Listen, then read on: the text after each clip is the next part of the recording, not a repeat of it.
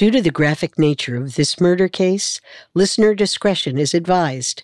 This episode includes discussions of murder and assault that some people may find offensive. We advise extreme caution for children under 13.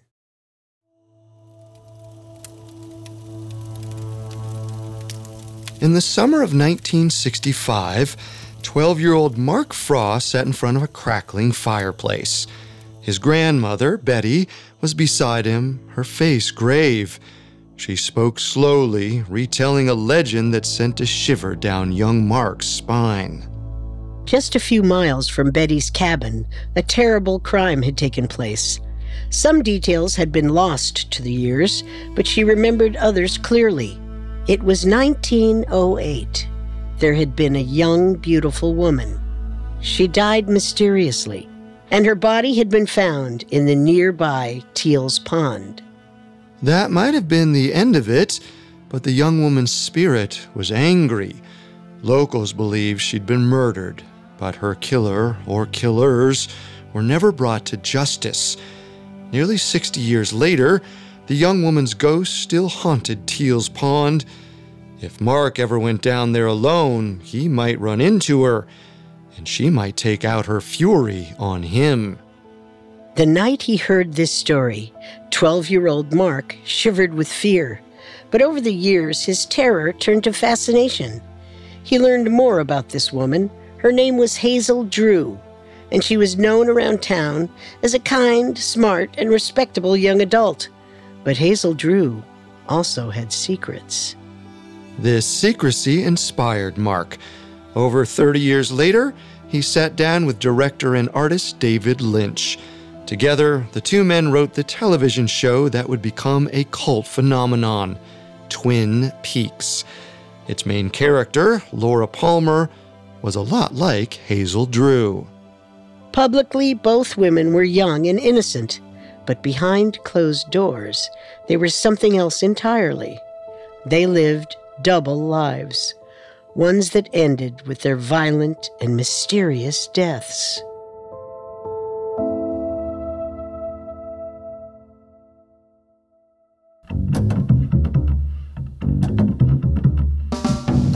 This is Unsolved Murders, True Crime Stories, a Spotify original from Parcast. I'm your host, Carter Roy. And I'm your host, Wendy McKenzie. Every Tuesday, we dive into the world of a real unsolved murder and try to solve the case. You can find episodes of Unsolved Murders and all other Spotify originals from Parcast for free on Spotify. This is our only episode on the 1908 murder of Hazel Drew. We'll cover the investigation into Hazel's mysterious death, dive into the young woman's secretive double life, and discuss who might have been responsible for her untimely demise. We have all that and more coming up. Stay with us. There's no better feeling than a personal win, and the State Farm Personal Price Plan can help you do just that. Talk to a State Farm agent today to learn how you can bundle and save with the Personal Price Plan. Like a good neighbor, State Farm is there. Prices are based on rating plans that vary by state. Coverage options are selected by the customer. Availability, amount of discounts and savings, and eligibility vary by state. What does motion sound like? With Kizikans free shoes, it sounds a little something like this. Experience the magic of motion. Get a free pair of socks with your first order at kizik.com/socks.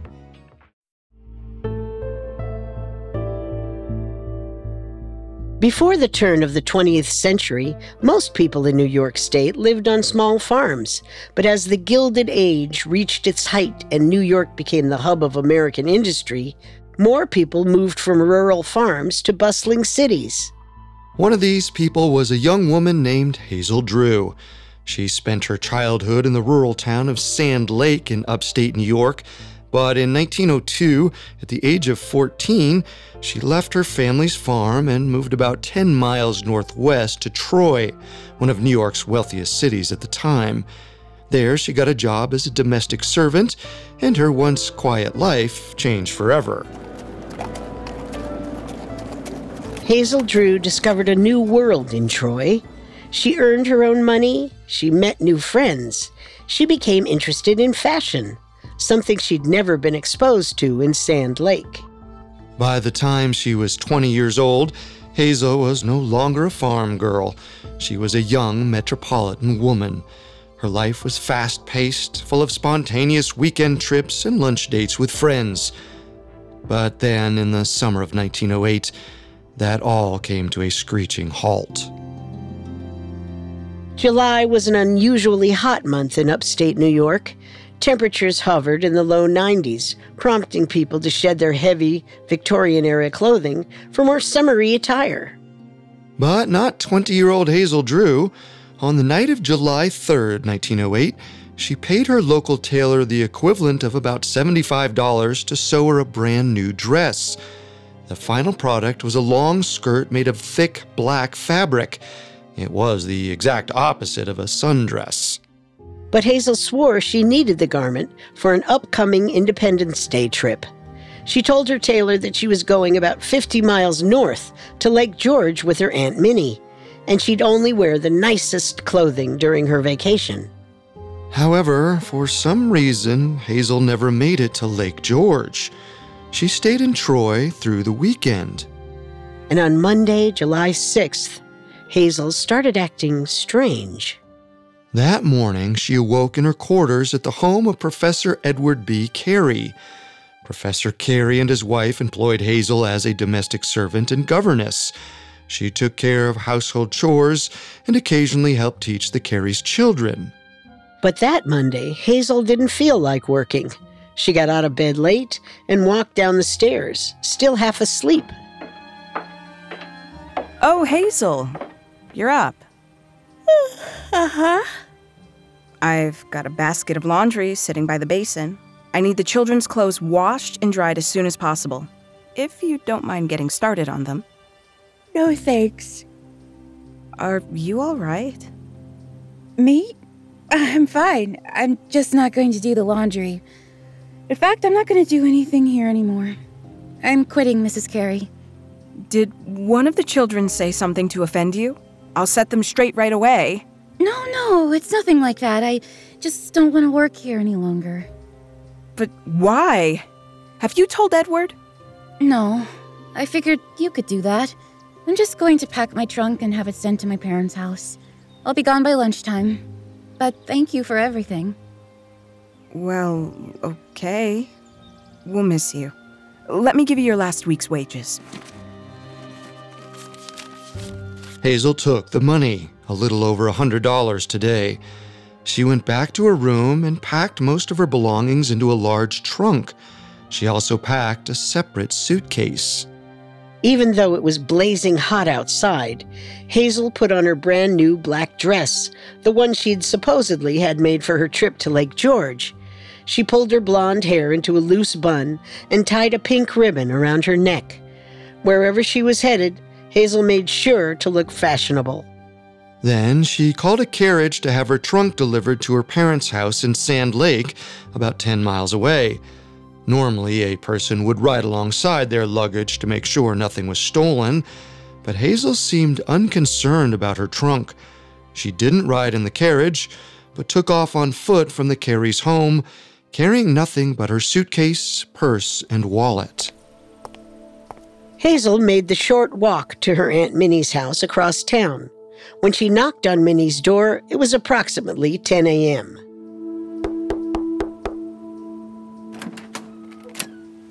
Hi, Hazel. I wasn't expecting you. Just coming by to say hello. Shouldn't you be at work? I took some days off. I'm going to visit some friends in Watervliet. Were the Careys all right with you taking time off? They didn't seem to mind. Well, as long as you're staying on good terms, you wouldn't want to lose that job. Do you want something to eat before you go out of town? No, I just wanted to let you know where I was headed. Bye, Aunt Minnie. Bye, Hazel. Hazel didn't tell her aunt that she'd quit her job. She simply said she was heading to Watervliet, a small town about a half a mile from Troy. But Hazel didn't actually go to Watervliet. She had 3 friends in that area, and none of them were expecting her on July 6th. In fact, they said they hadn't seen or heard from Hazel in months. From there, Hazel's movements were unaccounted for. Some people reported seeing a pretty blonde woman walking around Troy, but nobody could positively identify her. Strangest of all, nobody knew where Hazel spent the night on July 6, 1908. All that's known is that the next morning, Tuesday, July 7th, Hazel was seen around Union Station, a train stop about 8 miles south of Troy. At exactly 1:49 p.m., she checked her suitcase into a holding area at Union Station. Then, she left the stop carrying nothing but her purse and wallet.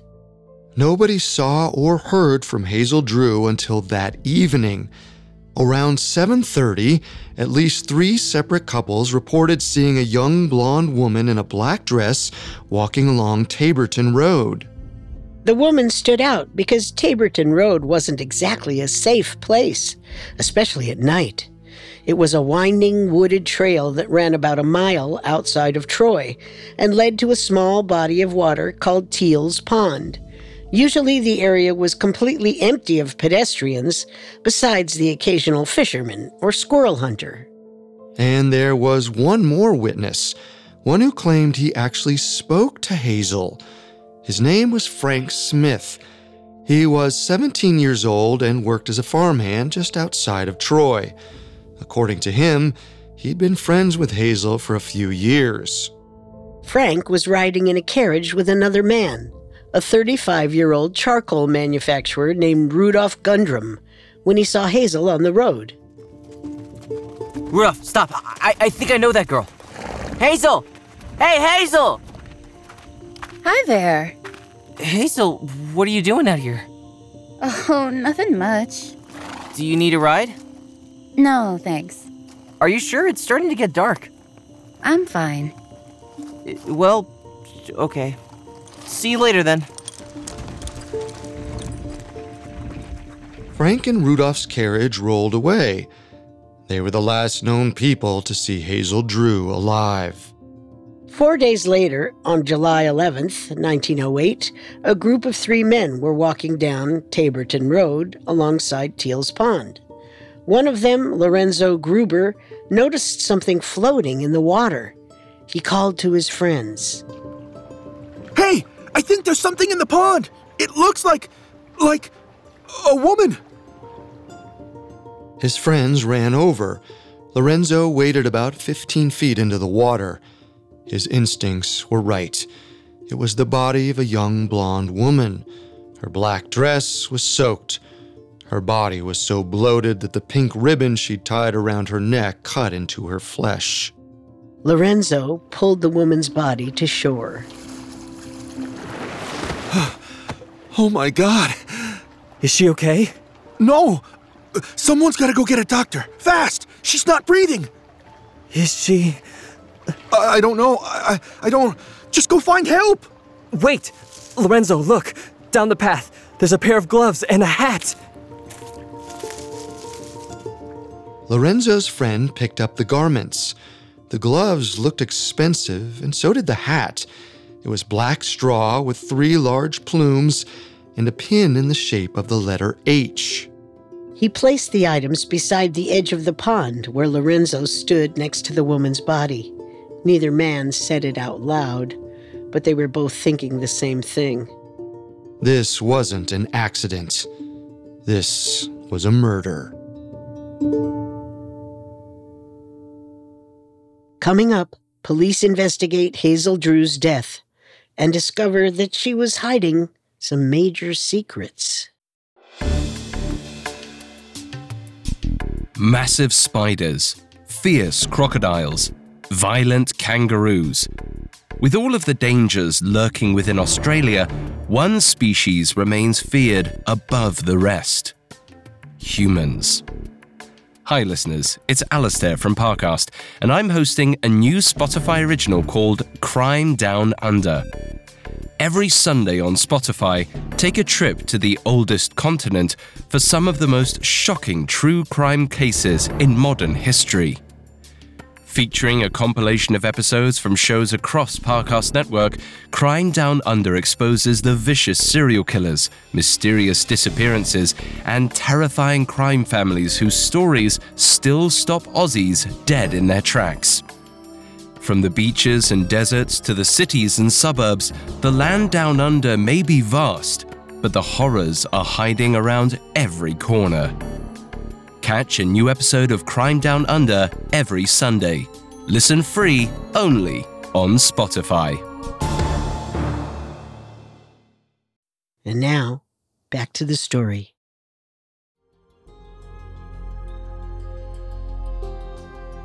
On July 11th, 1908, 3 friends found a young woman's body floating in Teal's Pond in upstate New York. One man, Lorenzo Gruber, stayed near the scene while the others went to find help. Lorenzo's friends walked up Taborton Road, a winding rural street. They told everyone they passed that they discovered a corpse in Teal's Pond. Word spread like wildfire. By the time Lorenzo's friends returned with the doctor, there was already a crowd of locals surrounding the scene. The physician, 70-year-old Dr. Elias Boyce, made his way through the audience. Dr. Boyce asked Lorenzo to pull the body onto dry land. The man lugged the corpse from the shore and turned it face up beneath the bright summer sun. The crowd gasped. The woman's face was swollen, decomposed, and altogether unrecognizable. Dr. Boyce confirmed what Lorenzo and his friends had already been thinking. The woman's death was almost certainly the result of foul play. A doctor wouldn't be enough. They needed to call the police. A little while later, District Attorney Jarvis O'Brien and County Detective Duncan Kay arrived on the scene. Where did you all find the hat and gloves? About, 20 or so feet up the path. But they weren't dirty. They seemed like they'd just been sat there. Placed there deliberately, you mean? Yes. There's no blood, no broken branches, no heel marks in the trail. No sign of a struggle. We'll send the body to a medical examiner, but you boys try not to worry. It looks to me like this lady might have just had an accident, slipped, fallen in, and drowned, you know? But an accident was the best-case scenario. O'Brien also believed that the woman might have died by suicide. It was impossible to tell if she'd slipped and fell into Teal's Pond, or if she jumped in on purpose. One thing was for sure, O'Brien wasn't considering homicide until he received the results of the woman's autopsy. The medical examiner found a large contusion on the back of the woman's head. It looked like she'd been hit with some kind of blunt object. Her skull wasn't fractured, but she'd suffered a severe concussion. When the medical examiner analyzed the woman's lungs and stomach, he didn't find any water. That meant that the woman couldn't have died by drowning. She was already dead when she entered the water. The concussion almost certainly killed her. This didn't rule out O'Brien's theory entirely. It was possible that the woman slipped, hit the back of her head on a rock, died instantly, and fell into the water. But that chain of events was predicated on coincidences, and it seemed unlikely. It was more probable that someone killed the woman, then placed her body in Teal's Pond. They might have arranged her hat and gloves to make the murder look like a suicide or an accidental drowning. That left police with 2 questions. Who would do something like this? And why? But investigators couldn't answer those questions yet. First, they needed to find out who the dead woman was. Investigators questioned Lorenzo, his friends, and other people who'd been at Teal's Pond the day the body was discovered. Frank Smith, the local farmhand, spoke to the police. He said he had no idea who the woman might be. He didn't mention that he'd seen Hazel Drew walking along the road a few days before. But other witnesses did report seeing the blonde woman on July 7th. At least 3 different couples told police they saw her making her way down the rural road around 7:30 p.m., just as the sun was setting. However, none of these couples knew the woman's name. The only information officers had was the woman's hat pin. It was shaped like the letter H. This could have been the woman's name or the name of a friend or lover. Unable to identify her on their own, the police gave a description of the woman to local newspapers. Her body was kept at a nearby funeral home, and anyone could come by to identify her. A full day later, on July 12th, a tall, light-haired man showed up to take a look at the body. It was Hazel Drew's father, John. Do you recognize her? It's hard to say. The black dress, it looks like hers, but I can't be sure. There's gold fillings in the back teeth. Does that help at all? Yes, that's her. That's my daughter. I'm so sorry. Thank you. Even as Hazel's father identified her body, he didn't show the slightest hint of grief. This could have been the result of shock, but nevertheless, it struck law enforcement as very odd. Now that they had a name for the victim, officers interviewed other members of Hazel's family. The more answers they got, the stranger their investigation became. Hazel's mother acted just like her husband. She seemed numb to the news of her daughter's death. Weirder yet, Hazel's mother couldn't answer basic questions about her daughter's life. She couldn't say what Hazel liked to do outside of work, and she wasn't able to give the name of a single one of Hazel's friends. In all likelihood, this was because Hazel wasn't close to her parents. She'd moved off the family farm when she was just 14 years old. Ever since then, she'd been staying with wealthy families in Troy, working as a live-in servant. Still, the fact that Hazel's parents didn't know anything about her personal life was troubling. There was only one person in Hazel's family who actually spent time with her Aunt Minnie. Did Hazel have any enemies? Anyone who might want to hurt her? Absolutely not. Everyone loved her. She came by my house on July 6th and said she was going to visit friends in Waterville. She was carrying a suitcase, so I figured she was staying overnight. That's the last time I spoke to her. She didn't mention anything about going to Teal's Pond? No. Do you know anyone who might have taken her to the area? A boyfriend, maybe? Oh, no. Hazel didn't have any boyfriends, but there is something. I'm not sure if Hazel's mother told you, but she's got an uncle who lives out near Teal's Pond. His name is William. Maybe she was going to visit him. District Attorney O'Brien and Detective Kay took note of the fact that Hazel's mother didn't mention this uncle. This seemed like a pretty glaring omission. Intrigued, they followed up on this lead. 52-year-old William Taylor's farm was about a mile from Teal's Pond. He was known as a quiet, morose man, and he didn't seem particularly happy to speak to law enforcement. He told them, "No, I didn't see Hazel that night. I wasn't expecting her either. Hazel and I weren't close. She wouldn't just drop by." If Hazel wasn't visiting her uncle's farm, she must have been on Taborton Road for a different reason. According to the couples who saw her, she didn't seem to be in any rush. She was alone. She was totally calm. One couple even said that they saw her snacking on raspberries from a nearby bush. But this story didn't add up. The medical examiner checked the contents of Hazel's stomach, and there were no raspberries in her digestive system. This meant one of two things. Either the couple was mistaken, or Hazel Drew had stopped on the side of the road and pretended to have a snack. This was a chilling proposition.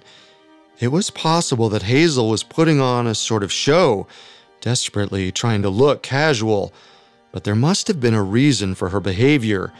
If she was faking nonchalance, she must have been hiding something. And to investigators, there was only one story that made sense.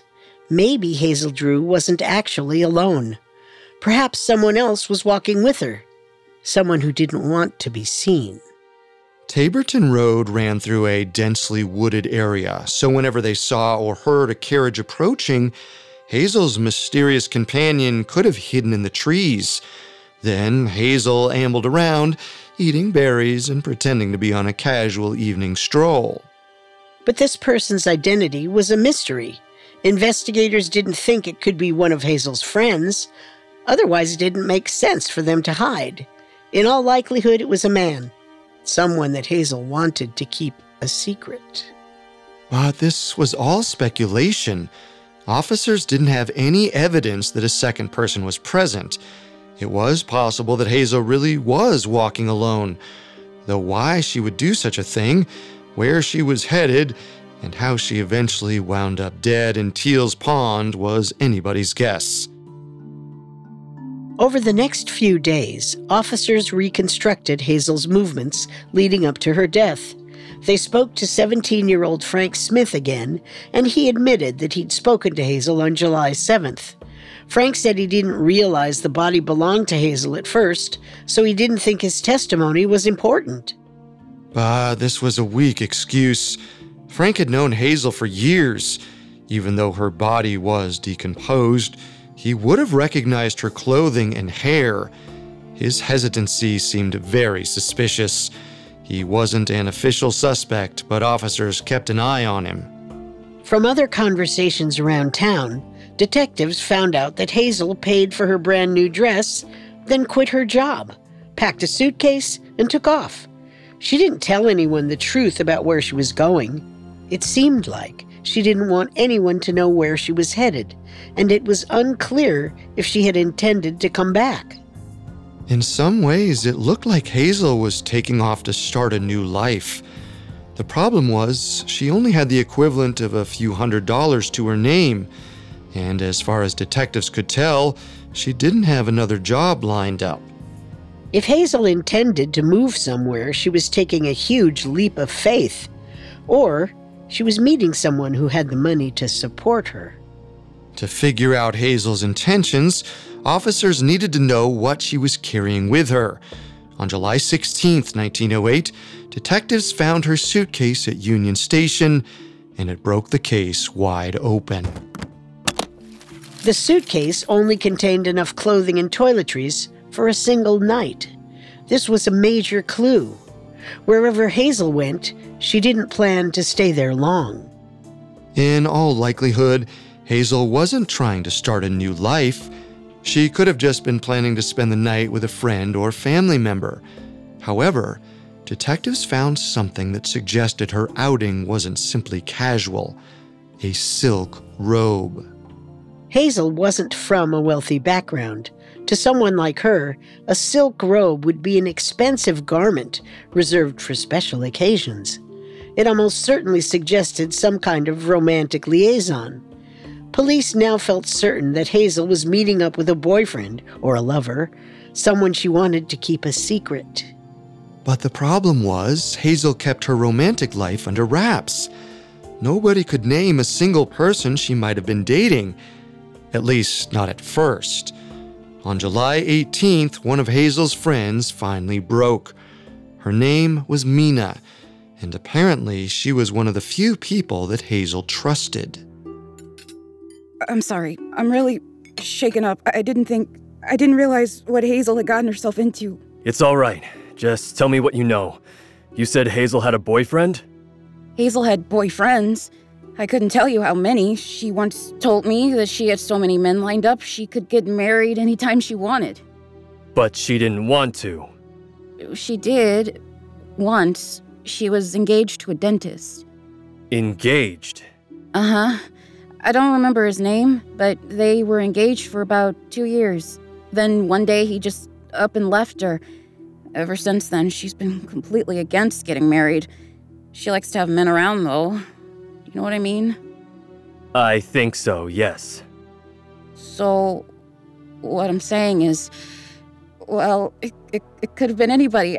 I don't know who she was going to see. It could have been a boyfriend, a neighbor, a stranger. I don't know. This turned the investigation upside down. Hazel didn't just have one romantic interest. She had several. Everyone believed that she was uninterested in dating, but in reality, she was living a secret life, one that included too many men to count. In all likelihood, Hazel was either walking down Taborton Road with someone or was there to meet someone. She took pains to keep this person's identity a secret. Hazel might have inadvertently protected her own killer. Police didn't know what to do. Although it seemed unlikely, it was still possible that Hazel was walking alone. And even though it would be a huge coincidence, the possibility that she'd slipped and fell couldn't totally be ruled out.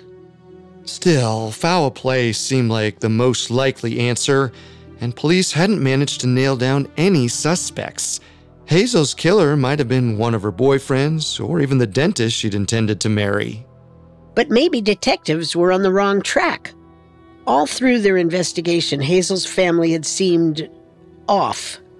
Her mother and father didn't know anything about her personal life.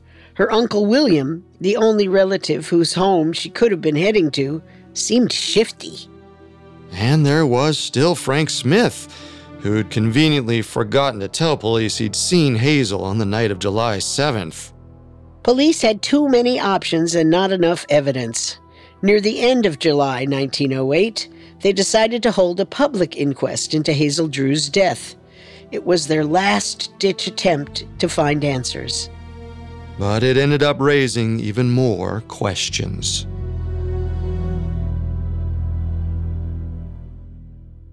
Coming up, we'll investigate who might have killed Hazel Drew. And now, back to our story.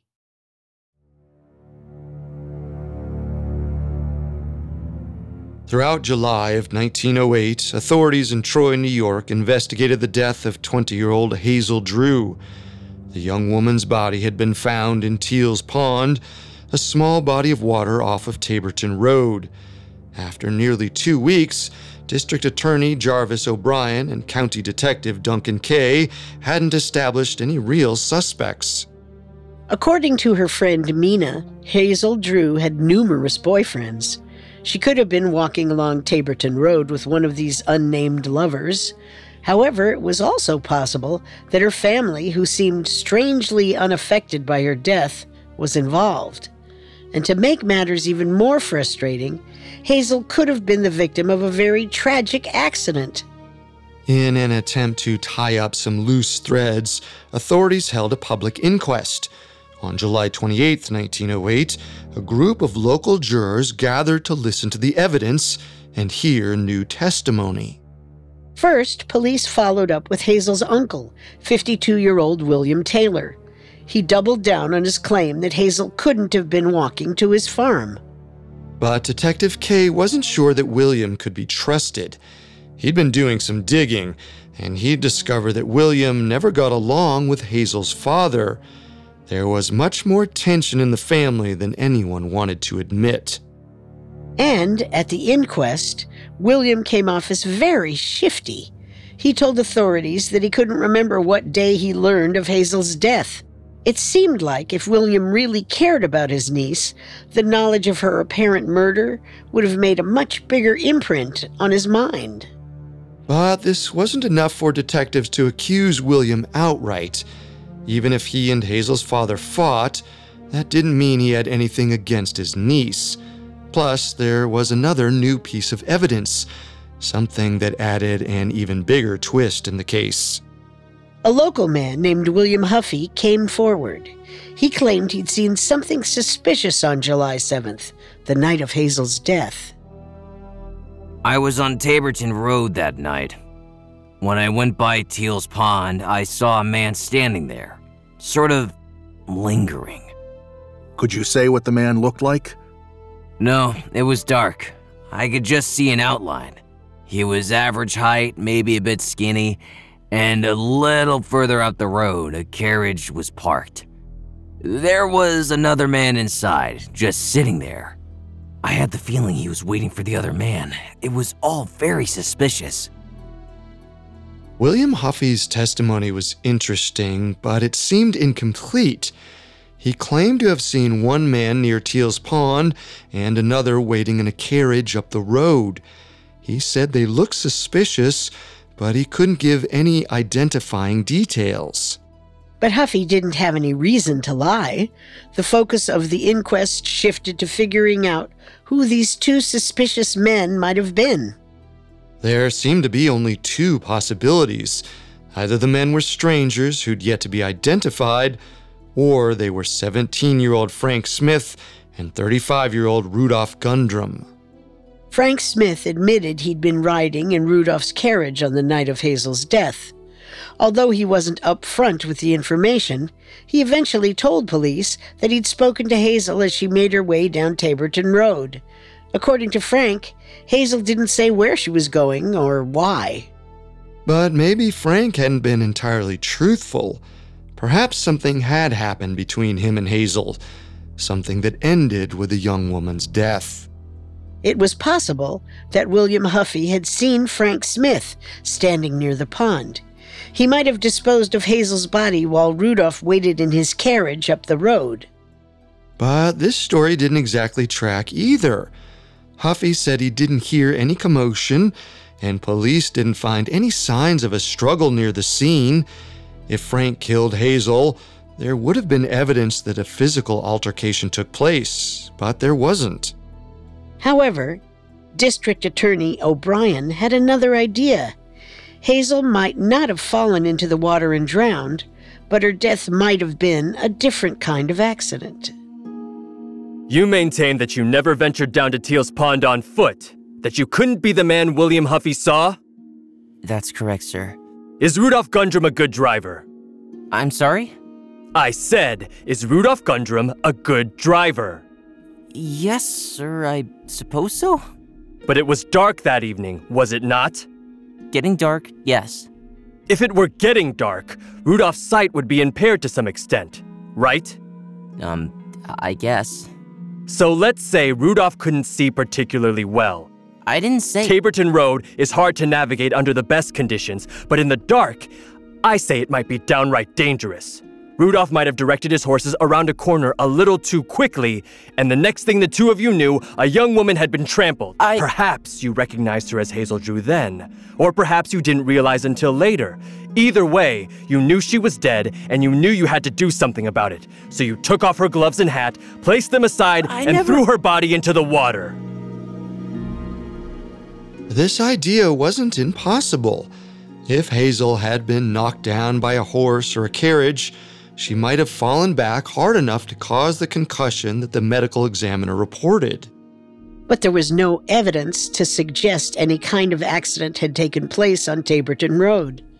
Plus, if Hazel had been trampled by a horse or hit by a carriage, she probably would have sustained more than just one injury. Either way, this was the strongest hypothesis that authorities could come up with. They felt suspicious of Hazel Drew's uncle, but they had no hard evidence against him. They also knew Hazel was involved with numerous men, but most of their identities remained unknown. The few boyfriends that police tracked down had rock-solid alibis. Ultimately, the jury returned a disappointing verdict. Hazel Drew was killed by a person or persons unknown. And that was the end of the investigation. No one ever found out who murdered Hazel, but her name became a legend in upstate New York. Some people claim they've seen her ghost walking along Taborton Road, waiting to take vengeance on the person or people who killed her. Looking back, Hazel Drew's story is a frustrating account of how women were treated in the early 20th century. She was clearly a person who wanted to explore her romantic options. However, dating multiple men was looked down upon in her time period. And to a certain extent, it still is today. For this reason, Hazel kept her romances a secret.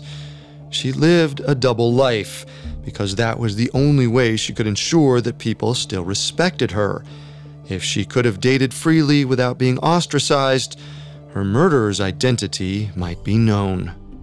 Or maybe Hazel's romances had nothing to do with her death.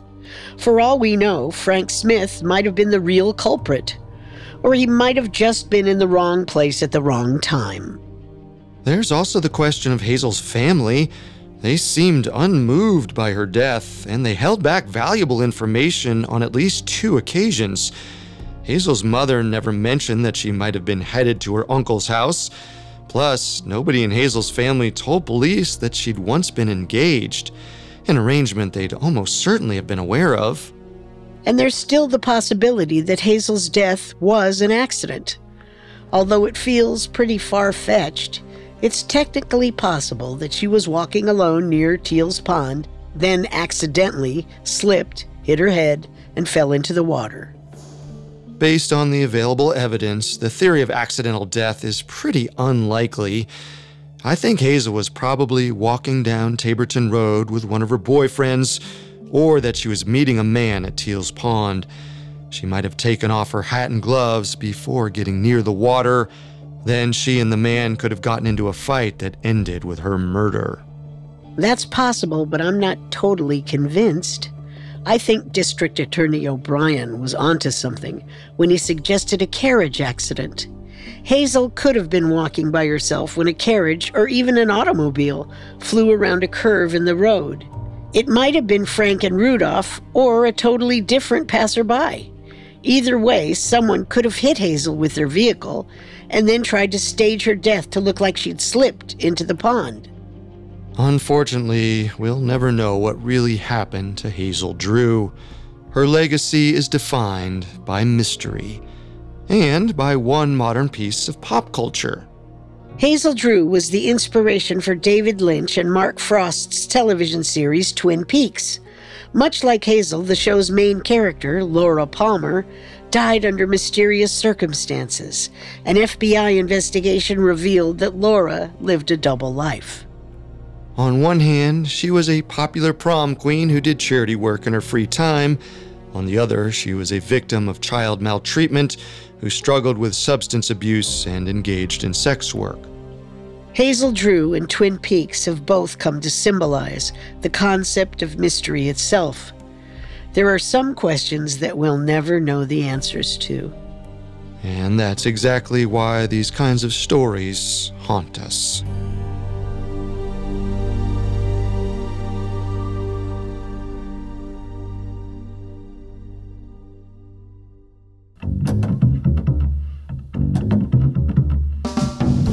Thanks again for tuning into Unsolved Murders. For more information on Hazel Drew, amongst the many sources we used, we found Who Killed Hazel Drew by Ron Hughes extremely helpful to our research. You can find all episodes of Unsolved Murders and all other Spotify originals from Parcast for free on Spotify. We'll see you next time. If we live till next time.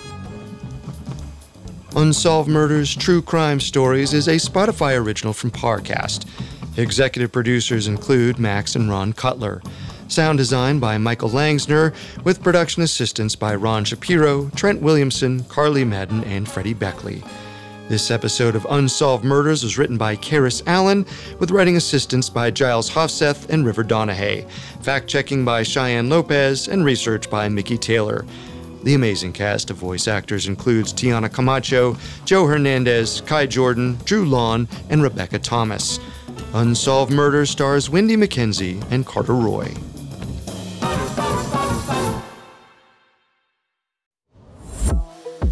Hi there, it's Alistair from Parcast. You may have heard of the Somerton Man, Azaria Chamberlain, or the Wanda Beach murders. But do you know the whole terrifying truth? Be sure to check out my new series, Crime Down Under, where we travel to the land down under to explore the most shocking true crime cases in Australian history. Follow the Spotify original from Parcast, Crime Down Under, and catch a new episode every Sunday, free and only on Spotify.